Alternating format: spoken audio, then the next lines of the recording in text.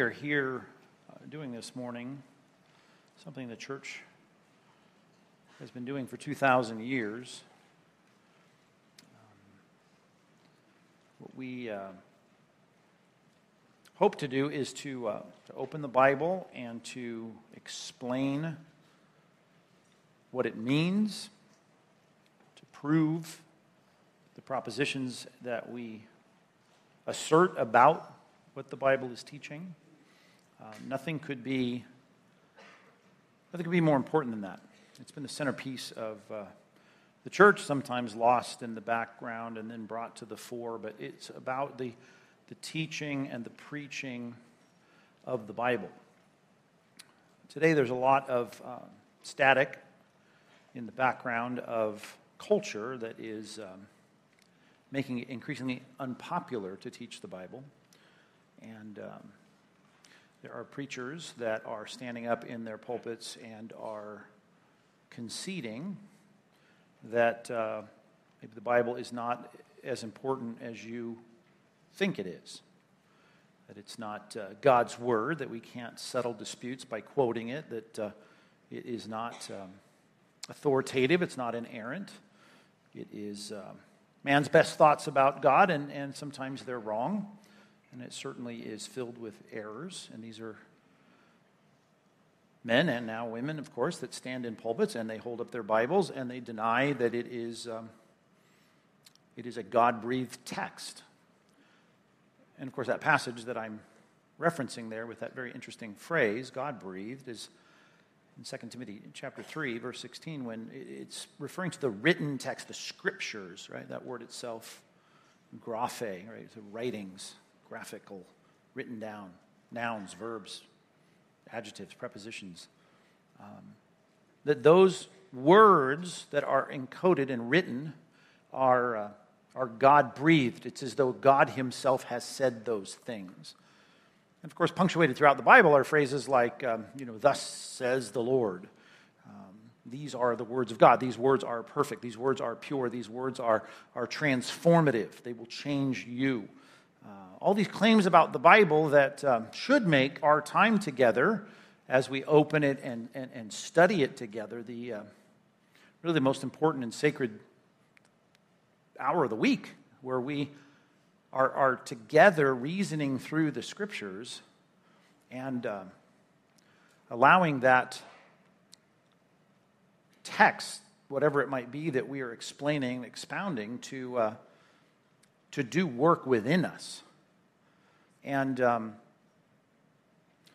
we have to either be persuaded that that's the case, or we need to just, as I would say to the pastors in these big churches and some small, saying these kinds of things, it's like, well, why are we even here? In other words, when we move our view of Scripture from being God's written, God-breathed word, that these are not the thoughts of men. These are not as 2 Peter 1 says, they're not just men's interpretation of God. They're not just pondering and considering what God is and then writing them down, but these are men that were moved by the Holy Spirit, that they are writing down the things that God is directing them to say. Well, then I just say we do other things with our time.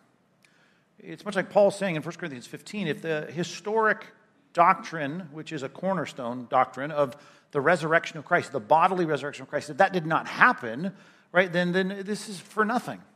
Then there's no use in this. And I would say the same about our doctrine of Scripture. Right? We cannot take the Bible and take it into some place of just men's opinions and then just assume somehow we still have a reason to be here, a reason to meet, a reason to study, a reason to sit around and talk. I mean, there's no need for us. We will define ourselves into irrelevance, which in the ebb and flow of church history we've seen.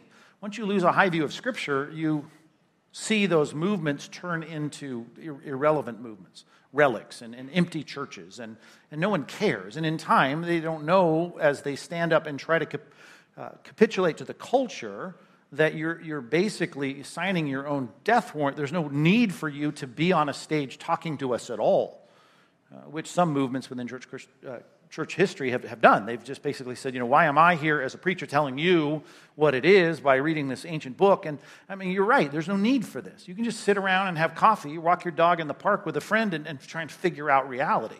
Either that or God has spoken. And if God has spoken, right, then this becomes the most important thing that we have, this divine library where God has put his thoughts on paper. And it's always going to come back to that. That's why when you study systematic theology, it always starts with bibliology, our study of this book. What does this mean? What are we claiming that it is? Has God spoken? Right? J.I. Packer's book put it right. He has, or Francis Schaeffer. Right? He is there, and he has spoken. God has spoken. He's revealed himself. And we assert that not because this is another book like, the wise sayings of Confucius, but it is got the fingerprints of divinity all over it. And that is unique, and it makes this book unique. And I don't expect you to just believe some guy standing up and saying that about the Bible. Of course, I want to reason with you through the Scriptures, and that's what we do when we study the Bible together week in and week out. And it's good to get back to it. And I got to tell you that when we have special services and holidays and all the things that we have, and maybe I'm out doing other things, and I come back to the regular schedule of my life, I think nothing could be more important than what we're doing right here. And I sense that afresh. It's more urgent and more important in terms of the need for it than ever before. You need what the Bible says it is. The God-breathed words of God that are profitable for you in every way, teaching, reproof, correction, training in righteousness, so that you can be equipped to do all that the good that God has designed you to do. Without it, we're lost. It's a lamp to our feet and a light to our path. You want my opinions, they don't matter. You want your opinions, they don't matter. What matters is that you were created by a God who is going to then reveal himself in space and time in a book, and then he says to you, you need to learn from that. Of course, there's the book of nature, and we can learn some basic things about God, but the specificity with which he has given you his communication, he says he's going to judge you one day on those things. And you will stand before God, and he's going to hold you responsible. He's going to open the books, which aren't just going to contain your deeds, but also what he has written. It is the canon. It is the measure. That's what the word canon means. It's the measure of all things. And you and I are going to really look back on this life, and we're going to say what was really important is how I view this book. I mean, the glory of man, it comes and goes. You are going to live here for a short time, and then you're going to be gone. But the word of our God, it stands forever, Isaiah 40. And that is something that we need to align our lives to. And you can be so concerned about what the culture thinks. You can be so concerned about what the surveys say and how outdated our book is. And you can get so petrified, and you can be such a wimp and say, well, then we've got to change our view on this. Or if it's true and there's reasons to be persuaded that it's true, then we're stuck preaching this book every week, as we should. Matter of fact, we should find joy in it. We've been studying through the book of Acts. And when I think about the need for the Bible and the need for it in your life, the need for it in our church, the need for it in your family, the need for it in your relationships, in your job, in our county, in this state, in our country, in this world, I think for us, the Acts of the Apostles becomes a challenge for us to make sure we think about what's being written right now, which is not, which was our story, right? The acts of Compass, the acts of your life, the acts of my life. And what matters really is the place of God's truth in that, and we've got to think seriously about that. And it's modeled for us in the book of Acts. We stopped before our short break between chapter 16 and 17. We were ending our study in that last series right in the middle of Paul's second missionary journey, if that helps orient you. We were in Philippi. You might remember he was trying to go, my contention is, to Ephesus on the Roman road from where he was, and God prevented it, took him up and around to a port city, and then he had the Macedonian call. Macedonia is the northern part of Greece, modern-day Greece. Achaia is the southern part, and he's brought over there. God sends him over there. He goes to Philippi. He's got Luke and Silas and Timothy and others. And they go to Philippi, and you remember he ends up in jail. And he's driven out of town, basically, right? That's what happened. That's where we ended. Chapter 17 picks up the story where he's going to continue to go southwest, and make kind of an arc down. He's going to end up in Athens before we're done with this chapter. But we see the cities that are described here at the beginning of Acts 17, verse 1, as they're all like a day's walk between each. And Amphipolis and Apollonia, and then he's headed to, and I think because much like his desire to get to Ephesus, he wants to get to Thessalonica, because Thessalonica is a very important city. It's a bigger city. Was the seat of the Roman governor, or the government, at least regionally, and it's a very important city in Macedonia. So he makes his way to Thessalonica, and we are going to look at what happens there. But before we even get to that, we'll look at the first 9 verses. I want to go to, the reason you know the city so well is because there's 2 books in the New Testament, obviously, that are named after it. Matter of fact, the First Thessalonians is the first book Paul wrote. So he's going to write back to this city after he gets some good news about their strength spiritually and their growing. And matter of fact, I remember thinking back a long time ago, I was trying to think of the most encouraging and positive New Testament epistle that I could preach from. It was a season of the church that I was leading that was like, I need to really encourage them and positive, and that's not 1 Corinthians, and it's not Galatians. It's like, okay, I settled on 1 Thessalonians because to me there was no competitor when it came to a book that was just so excited about the good things that were happening, and that's where I was in my heart at that particular time. And I said, this is the word we need to encourage a good church. And what's funny is if you study with me this morning, what's interesting is you read those first 9 verses of Acts 17, and you think this doesn't look like it went very well.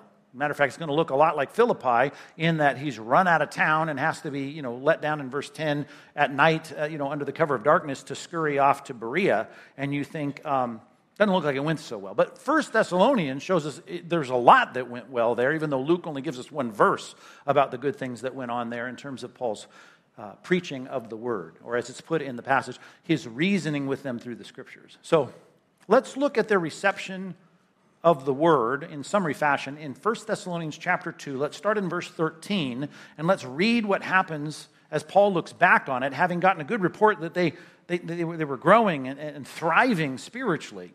And here's what he says about their relationship to the Word of God, which to me is what this series is all about. We're going to preach, Lord willing, 8 sermons here, back to back, through chapter 17 and almost through the end of chapter 18, looking at the impact of the gospel. And when I say gospel, by the way, as you're finding your way to 1 Thessalonians chapter 2, the gospel is the good news. That's what it means. It's the good news of a message that's supposed to make me right with God. And one of the words that's given, a very common word in the New Testament, early on especially, is the word disciple. You're going to be a follower of Christ, a disciple. So the Greek word mathetos, we get the word mathematics from it, a learner, you're a pupil. You become a pupil and a follower and a learner of Christ.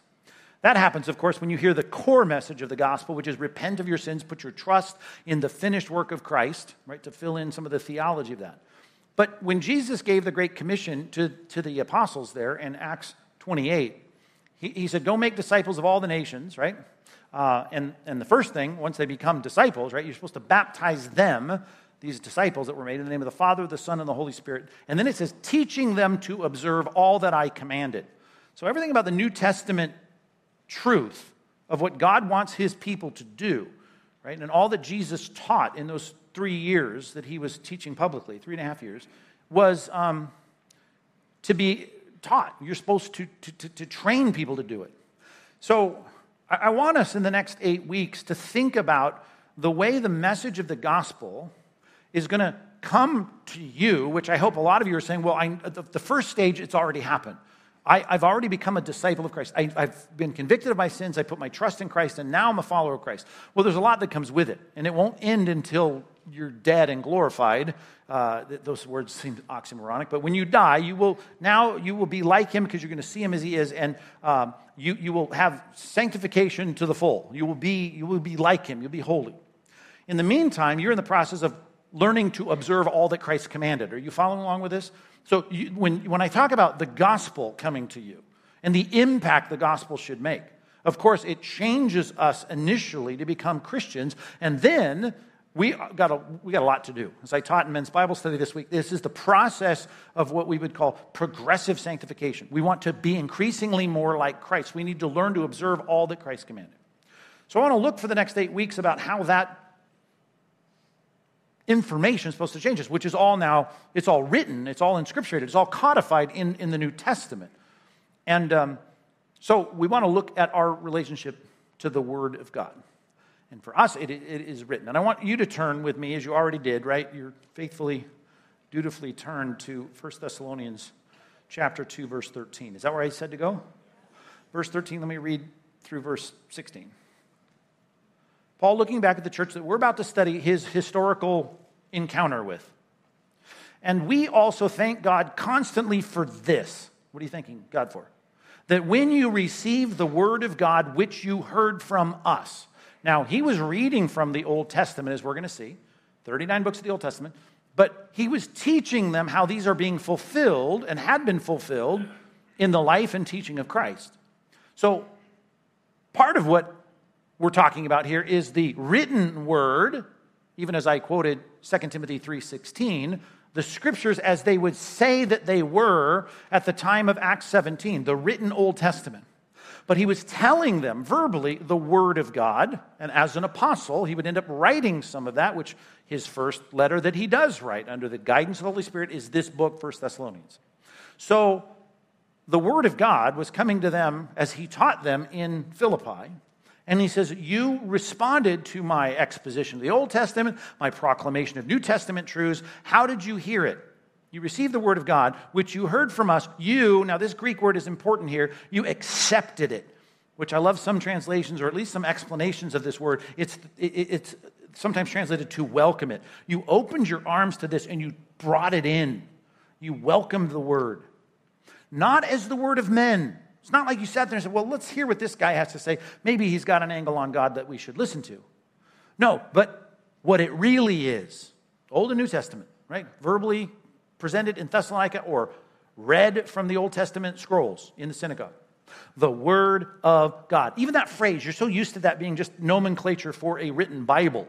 But notice what we're saying here. This is the Word, this is the articulation of God's stuff to you. His data, His information.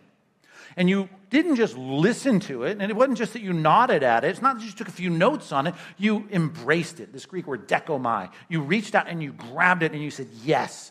And as we'll see in the passage we're about to study, because they were persuaded. They had to be intellectually persuaded to do that.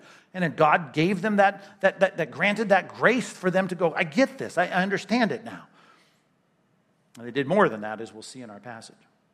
You accepted it, not as the word of men, but for what it is, it really is the word of God. Now here's the thing, and this is the impact I want it to make, which is at work in you believers. You believed it because you were persuaded it was true, and you did something about it, as we'll see in our passage, and then that word did work in you. The word of God. You accepted it not as the word of men. Now there are people on platforms right now that got me all fired up inside. I'm trying not to be angry and preach angry, but they're preaching that this is not the word of God, that these are the best words of men about God. And they're gutting this publicly and trying to defend that this is not the word of God. And I'll say this, that when you do that, you are now presenting stuff to people where they're supposed to accept it as the word of men, and it will not be at work in them because they don't believe it as the word of God. We're here every week, and I hope our tribe grows, and I hope we continue to plant churches and multiply this congregation because we need more expositors preaching the word as the word of God authoritatively as a high-ranking, most supreme thing in our minds, that this is the most important thing that we have. The book, the deposit of God's words as a trust, and it should be important to us. We should be all about it, and we should receive it not as the word of men, but as the word of God, which is at work in you believers. And it will change your life. It will make an impact. For you, brothers, became imitators of the churches of God in Christ Jesus who are in Judea. Now, Paul came ultimately from Judea, and where Jerusalem is, the surrounding region there. And he says they were suffering under persecution there, which, by the way, Paul was a big part of. Right? Remember that? He was standing there holding the coats for the people that were stoning Stephen to death. And all that persecution that broke out, which then he was converted and went on the other team. And he says, you became like them. You imitated them in what sense? Well, you were willing to stand your ground. You suffered the same thing from your own countrymen there in Macedonia, as they did from the Jews in Judea, who, by the way, go back further to when they killed Christ. These Jews there that were opposing Christ, the opposition, they killed both the Lord Jesus and the prophets and drove us out. That's why the church was scattered. And he started these missionary journeys from Antioch because they couldn't even take up their headquarters there in Jerusalem anymore. They drove us out and they displeased God and oppose all mankind. Well, how do they oppose all mankind? By hindering us from speaking to the Gentiles that they might be saved. And I told you, I already gave you the synopsis. They're going to get run out of town and sent to Berea. Even in their town, much like in Judea, right? The microcosm of what's going on in Thessalonica had already happened in Judea. We're going to kick them out. And Paul and his team get kicked out. And he says, but you imitated those that stood faithful and stood firm. You stood up and you went through the suffering and the difficulty.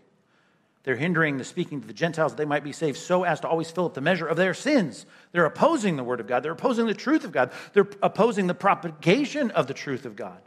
But wrath has come upon them at last, either in the end and that they will incur it, and it's on the way, like he says in Romans chapter 1, verse 16, or it's the sense that some of these guys have even died since he wrote this, and perhaps, they've met their maker now and they know what the terrible things they've done. The point is the punishment is coming. And Paul says, but you guys here, you receive the word. There's just so many things in this passage we don't have time to look at, but go back up to verse, but I'm going to do it anyway, verse 2. We'd already suffered and been shamefully treated at Philippi. If you were with us in the last series, right, they were shamefully treated at Philippi. They were put in stocks there in prison in Philippi, as you know. And we had boldness in our God to declare to you the gospel of God amidst much conflict. Right? For our appeal does not spring from error or impurity or any attempt to deceive, but just as we have been approved by God to be entrusted with the gospel, so we speak, not to please man, but to please God who tests our hearts. And so I will say our commitment, and my life commitment, is to proclaim the word of God and not try to please people. And if this turns into a congregation of 25 people, because no one else wants to hear, as long as I can, I will try to preach the word of God and say, I believe this is the authoritative word of God. I think it's proven itself, and I'm going to speak it, not to please people, to please God. And that's my commitment. And I think we need that now more than ever, which I hope the culture should be testifying to that just by how absolutely ridiculous the culture has become. All right, what Paul looks back on as he had the experience that we're going to look at now. Let's read it together in the longest introduction ever to be recorded in the history of homiletics. Let's get to Acts chapter 17, verse 1. We'll read 9 verses here. Now, when they had passed through Amphipolis and Apollonia, they came to Thessalonica, where there was a synagogue of the Jews. And Paul went in, as was his custom, and on 3 Sabbath days he reasoned with them from the Scriptures, explaining and proving that it was necessary for the Christ to suffer and rise from the dead, and saying, this Jesus, whom I proclaim to you, is the Christ. What does the word Christ mean? That's the Greek, right, word, it's transliterated into our English text, for the word Messiah, Mashiach in the Old Testament. And Messiah is the transliteration of the Hebrew word Mashiach, Messiah. And that means one who is anointed. If you were thinking out of the context of the coming fulfillment of the prophetic one, it would be a prophet or a priest or a king that had this special anointing oil poured over their head in a ceremony to say, yes, you are now ordained and authorized to be a prophet or a priest or a king. The problem is those things didn't merge together like they would in the ultimate son of David that was going to come and be the prophet, priest, and king. And that's what the Old Testament kept looking forward to. And every now and then we had these prophecies about the coming of the Son of Man to whom all the authority of the world should bow to, and he was coming. And this is the promise of the coming of the Messiah or the Christ. And so he says, I'm telling you, I'm giving you this guy, and his name is Jesus, and he is the Christ. Now, verse 4, Luke gives us one verse. But some of them were persuaded and joined Paul and Silas, and as did a great many of the devout Greeks and not a few of the leading women. So there's the positive, and then we've got a contrasting conjunction in verse 5, which is but, and then we got all these verses from verse 5 to verse 9 about the negative reaction, and eventually drives them out of town. But in verse number 4, we get a positive reaction. Some were persuaded by that, some of them. And they joined Paul and Silas. Now, persuasion is one thing, right? But joining, that shows it's a kind of persuasion that says, I get it, I believe it, I'll submit to it, and I'm ready to break even with this synagogue if they're not willing to see that Jesus is the Christ, and I'll go and join your Bible study. Short-lived in that town, because he's going to be driven out of town. But they joined Paul and Silas and the other people they brought with them in this missionary band. And we got some of the devout Greeks who probably were there in the synagogue as well. We call them God-fearers. They were listening and affirming the God of the Old Testament, but they weren't of Jewish lineage. And then, as we saw in the last chapter, in Philippi, in Macedonia, had some key women like Lydia who had a prominent business life. And so we have some prominent women here in Macedonia, in Thessalonica, who also become converts. But the Jews were jealous. This is not a statement about ethnicity. This is about the leaders of the Jewish synagogue. So we have the Jewish leaders and maybe some non-leaders, but people in the Jewish synagogue that were jealous. And that's not a new theme for the book of Acts. We see it everywhere. They get jealous of the fact that Paul is preaching. And in essence, if the leaders don't change their view, well, then you get a whole bunch of people that are going to leave the synagogue and go follow this new thing called the Way, the followers of Christ. So they didn't like that. You just shrunk our congregation and we don't like it. And taking some of the wicked men of the rabble. Have you used the word rabble this week in a sentence? Probably not. Rabble. It comes from the Greek word agora, and agora means marketplace, and the marketplace, these are like the marketplace people. They hang out in the marketplace. They don't have good, daily jobs. They're not the kind of people that, are providing for their families. They're just the low lives of the society that are sitting around and ready to riot whenever there's a cause to riot for. That's the rabble. It's a good word. We might as well restore it because there's a lot of rabble in our culture.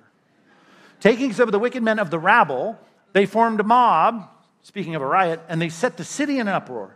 And they attacked the house of Jason. You're going to ask the pastor now, who's Jason? I don't know. Now, if you look him up in a Bible dictionary, at least this particular Jason, they're going to go, he's the guy that housed Paul and Silas and the team. So we don't know anything about him, but they knew about him. And, of course, everyone in Thessalonica who was a Christian knew about him because he, much like Lydia, was hosting the Christians in the home. So they find the guy who's hosting them. They attack the house of Jason, seeking to bring them out in the crowd. You can just picture them. And this is a riot. They're breaking down the doors. They're trying to, we see it on our screens all the time. And here they are going after these Christians. And when they couldn't find them, they weren't there, they dragged Jason and some of the brothers before the city authorities, shouting, "These men who have turned the world upside down have come here also." Verse 7, and Jason has received them, that's their accusation, and they're all acting against the decrees of Caesar. Now, I'm thinking, okay, what could Paul be saying that's acting against the decrees of Caesar? Well, they add one line of evidence, saying there's another king, Jesus. Now, that's true theologically, but I just want to ask, do you think Paul is teaching them to somehow subvert the government of Rome in this very important Roman municipality? No.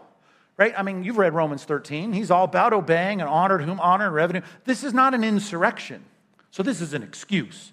Even though when persecution ramped up in the mid-60s in a way where they would put Christians in a place of saying, well, if you think Jesus is the king, then, we want you to disavow that by saying that Caesar is Lord, and we want to look at you doing that and show your loyalty to Rome. And I get that, right? I understand it's going to come to a head, and they're going to use that as leverage. But right here, what is Paul preaching in the synagogues that's going to subvert Rome? I don't think that's the place of Paul's preaching. He's talking about theology, about Christ, even though there's no doubt this is true. He is teaching there's another king, because if he's the Messiah, he's the king, Jesus. That was their claim. Verse 8, and the people and the city authorities were disturbed when they heard these things. And they had a lot riding on a good relationship with Rome, and they did not want, if any of this was true, they didn't want that kind of trouble in their town. So when they had taken money as security from Jason and the rest, they let them go. So that's weird, right? They set up this bond to where, you put this money down and just assure us that we won't have any insurrection here, that there won't be any trouble. And so they put money on the table to make sure that this doesn't happen. You get your money back if there's no problems. And so this is how it ends. And if you glance at verse 10, they get sent out under the cover of darkness to go on to the next city. This is the story of Thessalonica in the book of Acts. I'm glad we have Paul in the first extant letters of the Apostle Paul, God-breathed words, to Thessalonica because we can all rejoice in verse 4 and unpack how great it was that good things were going on there. The focus here, though, seems to be, wow, it was a bad response. So we know this. Verse 4, even though it's not, there's not correspondence between one verse and verses 5 through 9. 1, 2, 3, 4, 5 verses. We understand this, that there was a great response to the gospel by many. To be persuaded and join Paul and Silas, that's a big deal. And we got 2 books to read about that, 1st and 2nd Thessalonians. And then we got the negative. And there's a lot of the discussion of the negative in the book of 1 Thessalonians as we read in 1 Thessalonians 3, verse 16. How did it all start? It started with him reasoning from the scriptures, trying to explain and prove that Jesus was the Christ. He had to suffer and be risen, rise again from the dead. Okay, it's all about Scripture. Scripture's going to do that, which, by the way, you may think, especially around Christmas time, you think, oh, it's like we kind of got a Christian culture still, and at Christmas I feel good about it because only the Scrooge over here didn't put his lights up, and everyone else is kind of celebrating. The lights are all up, it's pretty, and I drive through my neighborhood, and even this guy's got the nativity scene, and there's the baby Jesus, and oh yeah, he's got Frosty the Snowman and Rudolph the Red-Nosed Reindeer, but at least we're all celebrating Christ at Christmas, and you know that's not true, right? You understand that if you were to go to the front door of the people that decorate their lawns and start reading from the words of Scripture about what Christ taught, like I'm the way, the truth, the life, no one comes to the Father except through me, or you could come up with a lot of different passages where they'd go, oh, I don't like that. You really explain Christ clearly, it's going to divide people. In Luke chapter 1, that was the promise. Christ was going to be a sign to be opposed. He's going to split people into 2 camps. It's going to be obvious when you put Christ there, as we read in the book of Matthew, chapter 10, he came not to bring peace, he came to bring a sword, to divide and set households against each other. I know that didn't make it on your Christmas card, but that's what Christ taught, is that I'm coming and I'm going to cause a stink here in this world because people are either going to love me or hate me. They're either going to follow me or they're going to hostilely reject me. But it all comes down now, Paul is preaching after Christ is ascended, so Christ isn't there causing the stink. Paul is causing the stink by simply teaching about Christ. And I'm saying we're going to be causing the stink in our culture by preaching about Christ and teaching what he taught. And it's going to divide people. But it's all about that scriptural explanation, right? We're going to explain it. We're going to prove it. We're going to apply it. We're going to reason with people through it. And that's super duper important. And we need to respect that power that's in the gospel. Number one, if you're taking notes, we need to respect the inscripturated gospel, which comes not just with be saved, but teaching them to observe all that Christ commanded. So we're going to affirm the revealed will of God within the pages of Scripture, and we need to respect the power of that. That divides people. That divides culture. Now, we're not going to revel in that. We would love for everyone to be followers of Christ. But we're not going to shy away from it by trying to downplay the authority, right, or the inerrancy, or the accuracy of Scripture. We're stuck with a Bible that is authoritative because God's fingerprints are all over it. Like what? Let's go to Isaiah chapter 41. Let's spend a little time in the texts of the Old Testament, the scrolls that surely Paul was trafficking in that 3-week sermon series that he did. Now, why would he be asked to do that? Just want to remind you, you don't just let anybody speak in the synagogue, but he was a seminary grad, right? I mean, that was part of the pattern of having people come up and read from the scrolls and make some comments. Well, Paul, right, was a Pharisee in his training. He sat at the feet of Gamaliel. He was someone that you would say, hey, Paul, what do you got to say? And so he took the floor for 3 weeks, reasoning with them through the Old Testament. And the thing about the Old Testament that makes it authoritative is that it does predict things like the coming of Christ, and it's very clear about all that. And just the concept of prophetic texts in themselves ought to set it apart from the Quran or the teachings of Confucius or the Hindu scriptures or the Pali Canon or whatever secular kinds of scriptures you might want to think about. This is a unique book that says things specifically about the future. You're in Isaiah chapter 41. Let's look at just a reminder of this. I know we talk about this often. But God is going to basically say, hey, you guys got a lot of other authorities you look to. You know, like in our day, we're looking at cultural surveys. We're looking at what people think and how do people feel. And let's just go with the flow. But they had their idols and they had their philosophies. He said this, verse 21, Isaiah 41. Isaiah 41, 21. Set forth your case, says the Lord. Bring your proofs, says the King of Jacob. Let us bring them, or let them bring them. Let those guys who adhere to those things and have allegiance to those philosophies, those theologies, those idols, let them bring them and tell us what is to happen. Bring your gods and predict the future. And then go back in prehistory. Tell us the former things, what they are, that we may consider them. How did we get here? Where are we going? Show us all of that. Tell us the former things, what they are, that we may consider them, that we may know their outcome. Where's all this going? Or declare to us the things to come. I mean, God's just basically saying, show me your predictive powers. Right? If you're in charge of reality, you should be able to predict the future. Tell us what is to come hereafter, that we may know, verse 23, that you are gods. Do harm, or do good, or do harm, that we may be dismayed and terrified. Prove it. Behold, you are nothing, and your work is less than nothing. An abomination is he who chooses you.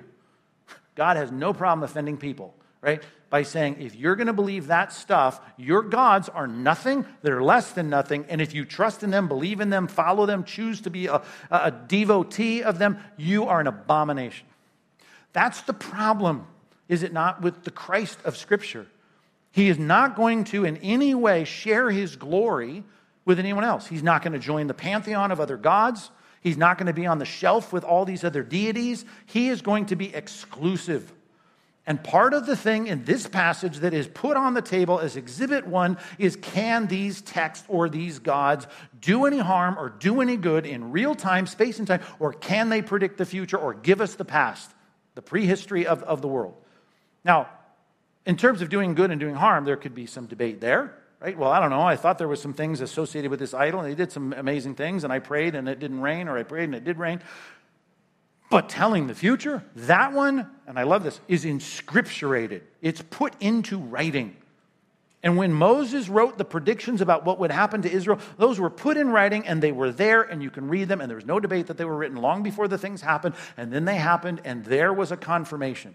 Whether it was 20 years before or 100 years before, or as many of the promises and predictions in the writings of Moses, which all took place in the 1440s BC, they came to fruition in about 900 BC. So we had all this time between the writing and promises and the fulfillment, and all of that sits there as an ongoing miracle. And by that I mean you can read it and say, wow, how did Moses know that? Well, Moses didn't know it.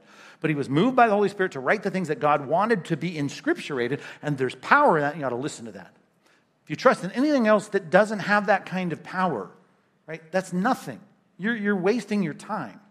So, Paul comes into Thessalonica, into the synagogue, and says, let me tell you about the Christ.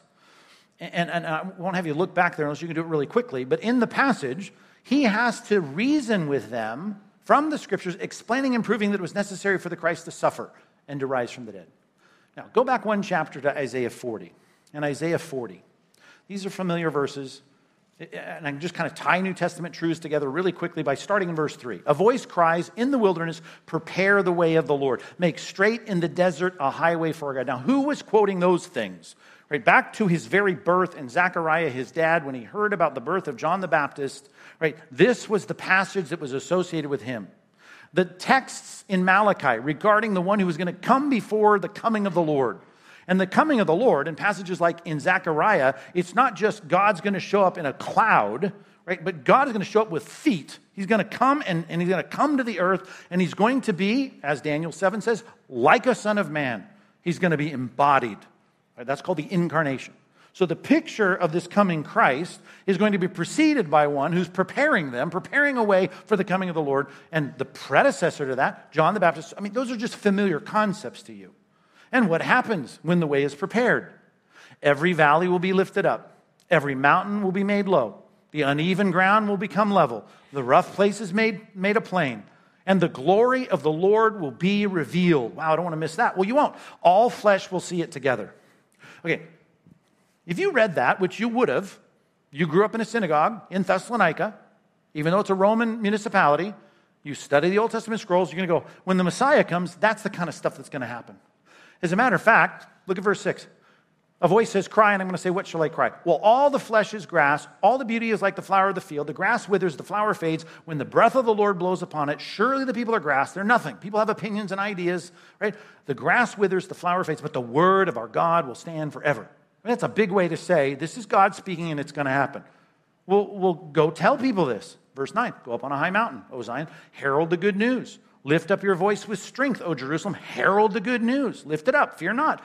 Say to the cities of Judah, behold your God. Behold, the Lord your God comes with might, and his arm rules for him. Behold, his reward is with him, and his recompense is before him. And he's going to be a good shepherd. He's going to tend the flock like a shepherd. He's going to gather the lambs with his arms. He's going to carry them in his bosom, and gently he's going to lead those with young. This good shepherd, the embodiment of this God that we saw in the Old Testament saying in Psalm 23, he is the good shepherd. He's going to be here, and he'll be so kind, and we can look at that and go, yeah, I can see the New Testament connections. But you know what you can't see very well is what's this stuff here that talks about verse 10, the arm of the Lord ruling, recompense coming. And what's that stuff about the mountains being made low, and the valleys being lifted up, and the rough places being made a plain, and the glory of the Lord, and all flesh will see it. Why would I need a guy getting kicked out of Philippi, coming into my synagogue saying, hey, I know who the Christ is? I'm going to say, buddy, get off the platform. When the Christ comes, we're all going to see it. When the Christ comes, everything's going to be right. And guess what? We've been living here in Macedonia, and things are not right. We read the papers. When the Messiah comes, all of this is going to be fixed. Can you just move on to the next city, please? I mean, that's what we're going to say. And yet, this is all about, look at the beginning of this passage. Verse 1, Isaiah 4, comfort my people. Comfort my people, says your God. Speak tenderly to Jerusalem, right? And cry to her that her warfare is ended and her iniquity is pardoned. She's received from the Lord's hand double for all of her sins. It's all fine now. It's all paid for. No sin, no reference to sin. As Daniel 7 says, all the sins atoned for. He's dealt with the sin problem. His arm is ruling. Recompense is coming. Score is being settled. The good guys win. The bad guys lose. Yay, the Messiah is here. And you're sitting in a synagogue going, I don't see that. That's why the focus is not on any of this. The focus is, in our passage, just to read it again for you, he was reasoning from the Scriptures, explaining and proving that it was necessary for the Christ to be triumphant? No, to suffer, right? And to rise from the dead. You mean the Messiah is going to die and he's going to be tortured?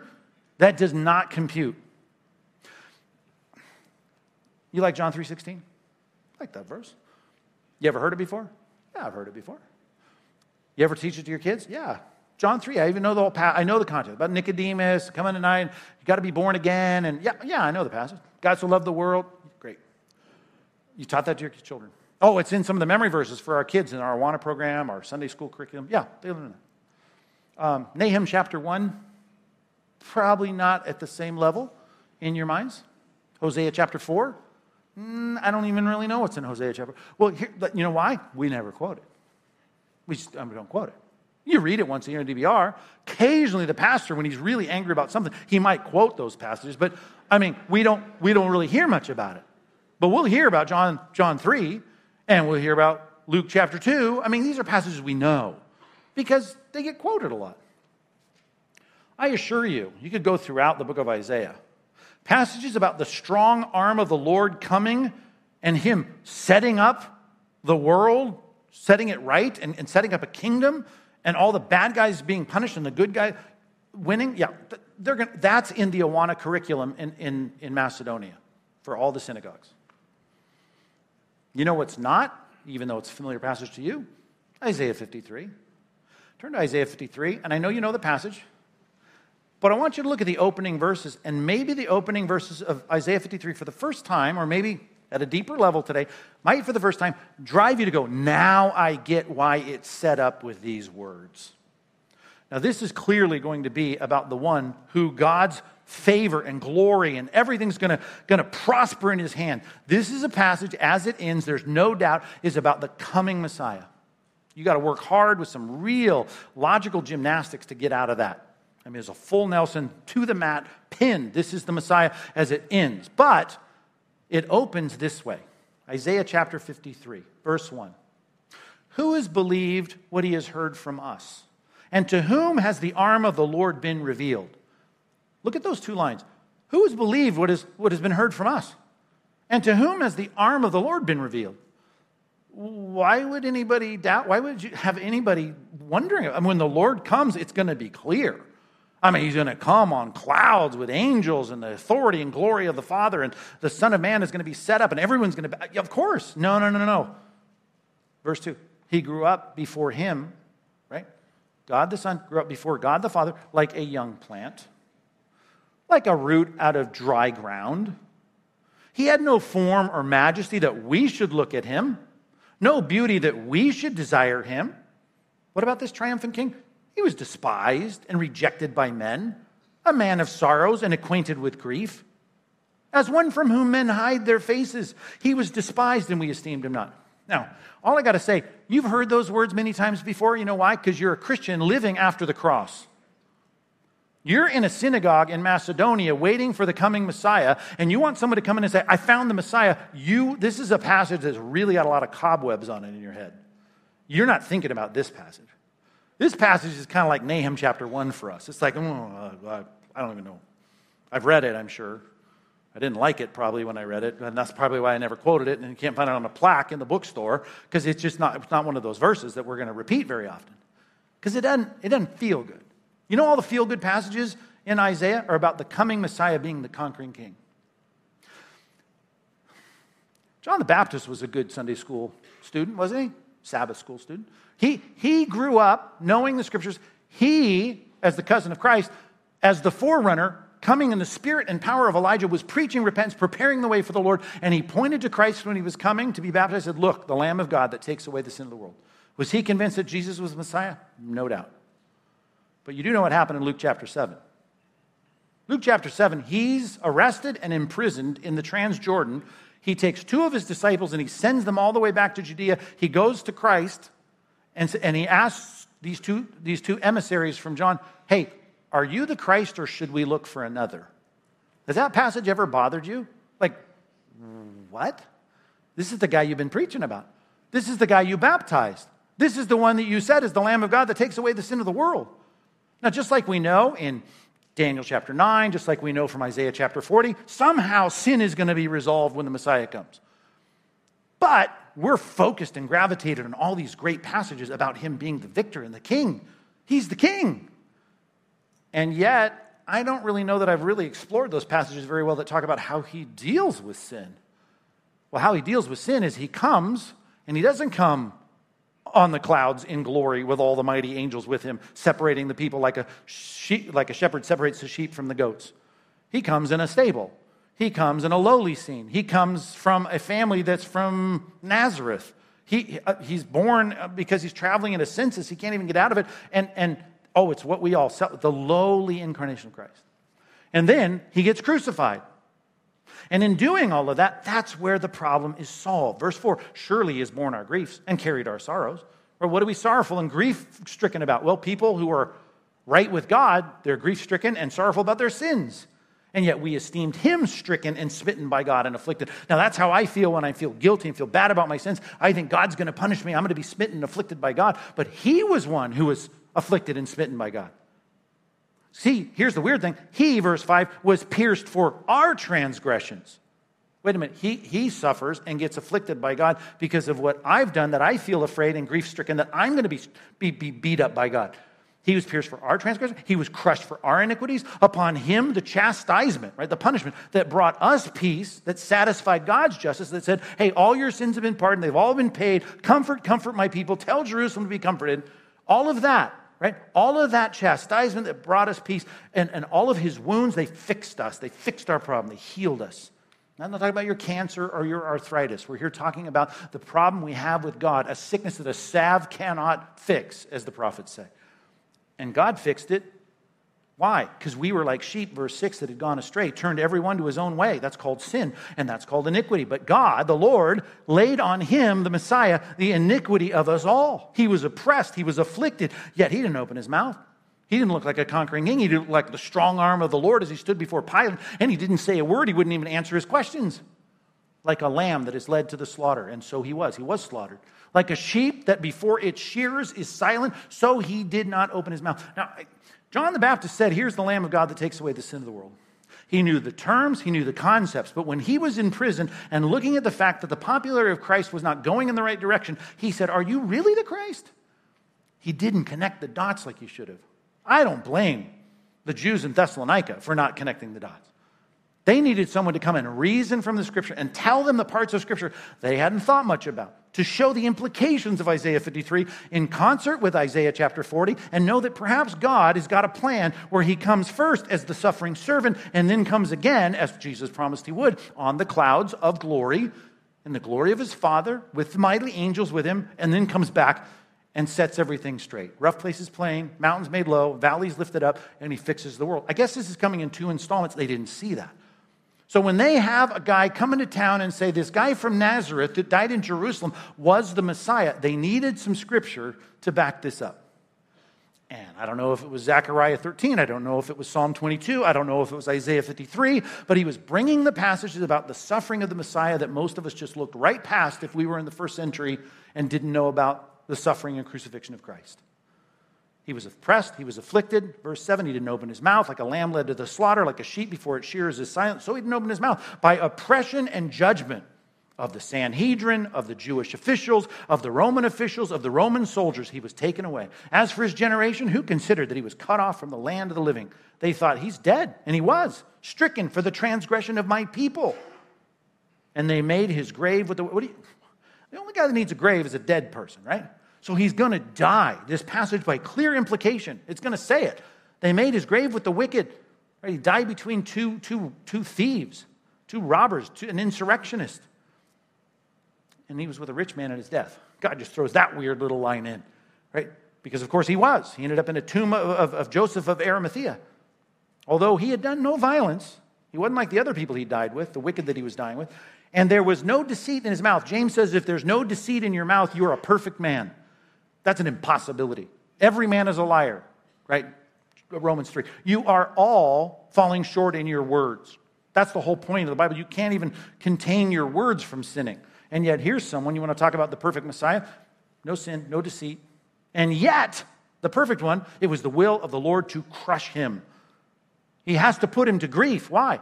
When he makes his soul an offering for guilt. Now that's the thing. If I didn't put together the prophecies of the triumphant Messiah with the Old Testament sacrificial system, if I didn't realize that the blood that was spilt on your sandals in the worship center when you cut the throat of a lamb, if I didn't put together that somehow to put sin away, to atone for sin is going to require the death of this Messiah, then I haven't put pieces together that I should. Paul was in there for 3 weeks putting pieces together in the mind of those people, saying this is exactly what the Bible says would happen. He would be a guilt offering. And yet, you want resurrection? Here it is. He shall see his offspring. He's going to see his disciples. He's going to see his spiritual progeny. He's going to see that. He's going to prolong his days. And the will of the Lord will prosper in his hand. How's that? Out of the anguish of his soul, he shall see and he'll be satisfied. The Father's going to see his justice spent and say, done, paid in full. Double for all your sins, it's done. And by his knowledge shall the righteous one, my servant, make many to be accounted as righteous, and he shall bear their iniquities. So in the kingdom, when the king is reigning and the Messiah takes his throne, how do all those sinners be accounted as righteous? Well, he has to die first. Now, little did we know, when he left, there would be a 2,000-year gap in the assignment that he gave those people in Acts chapter 1, verse 8, go be my witnesses in Jerusalem, Judea, Samaria, the ends of the earth. But here we are on the ends of the earth, on the other side of the planet, when Jesus said that, trying to complete this task, and the only way we're going to do it is reasoning from the scriptures that have the power to change people's lives. When they recognize, yes, Christ is the Messiah. Jesus is the Christ, I should say.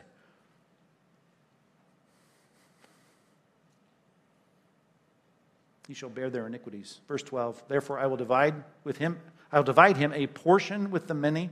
He shall divide the spoil with the strong, because he poured out his soul to death. And he was numbered with the transgressors.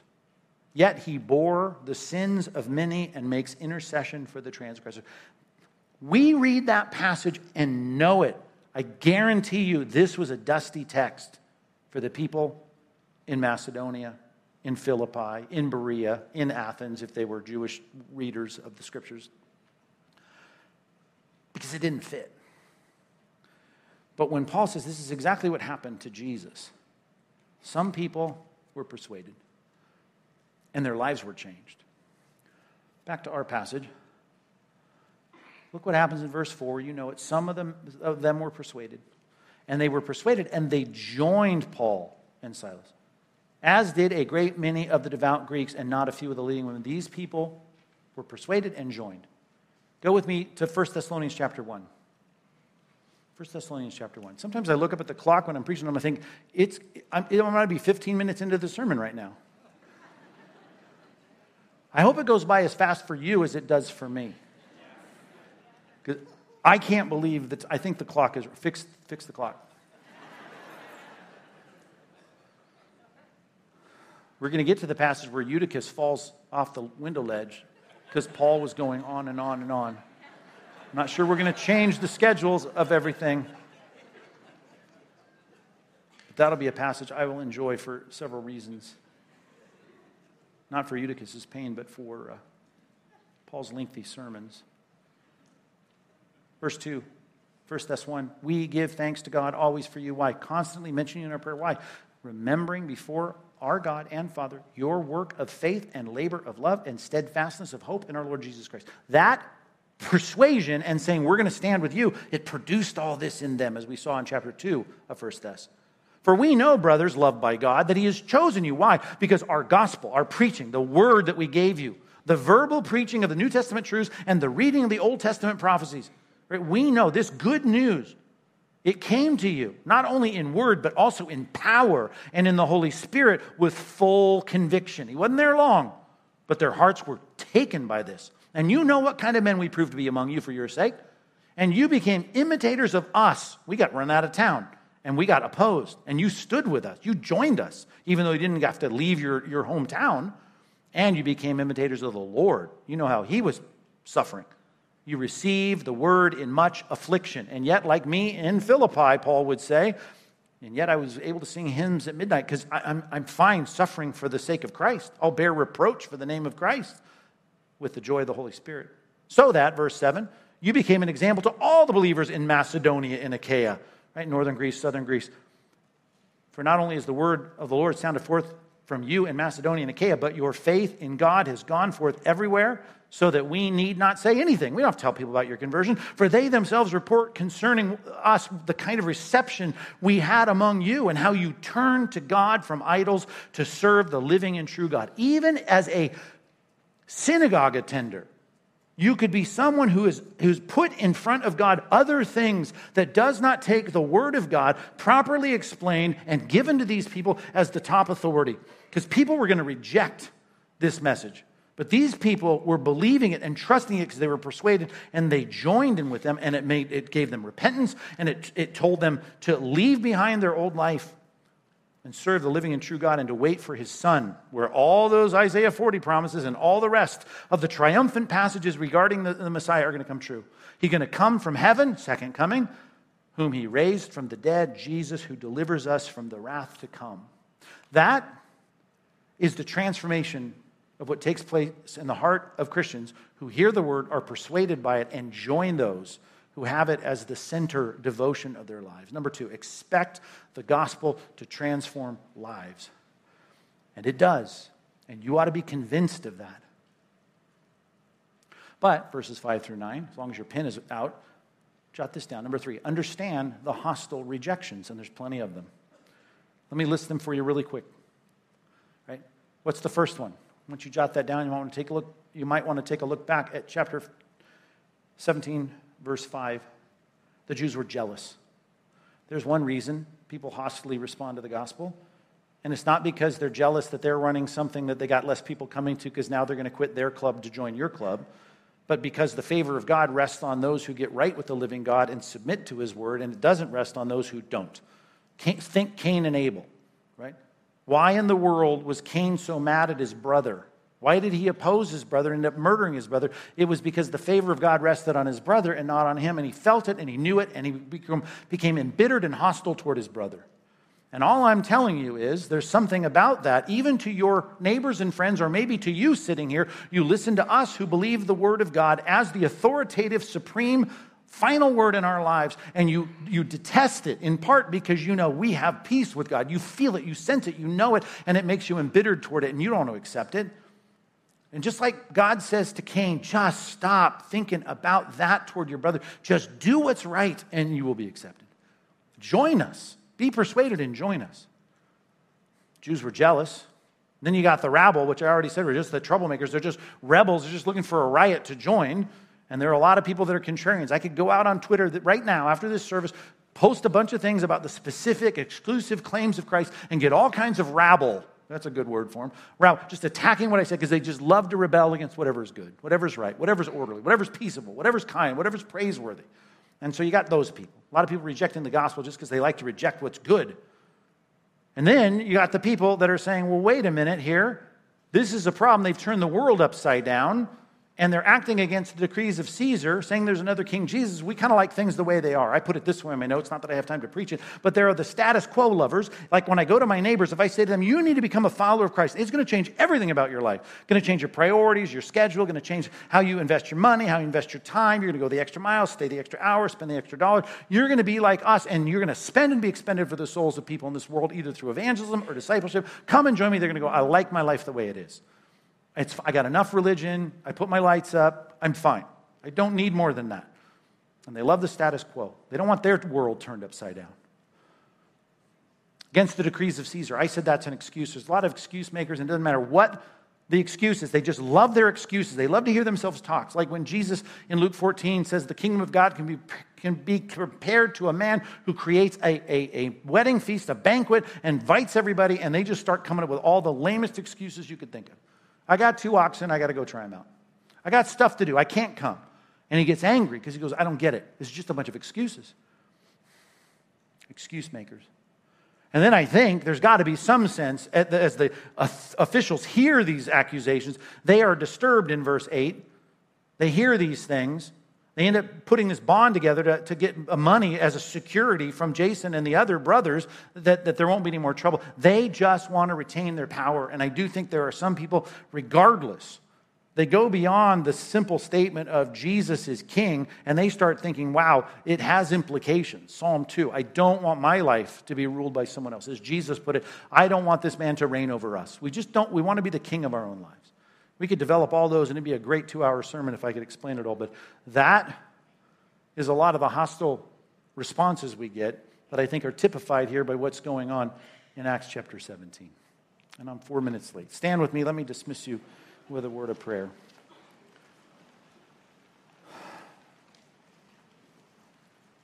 I started this sermon with some really heartfelt, unscripted concerns about what's going on in our Christian culture. And I want you to keep your eyes open for this. We want to make the distinguishing judgment in our mind that we can't do that. God has spoken. He's revealed himself. We need, as it's put in 2 Peter 1, we do well to pay attention to it. Or as Hebrews chapter 2 says, if the Old Testament proved to be an unalterable thing you could not dismiss, you better not dismiss the New Testament truths.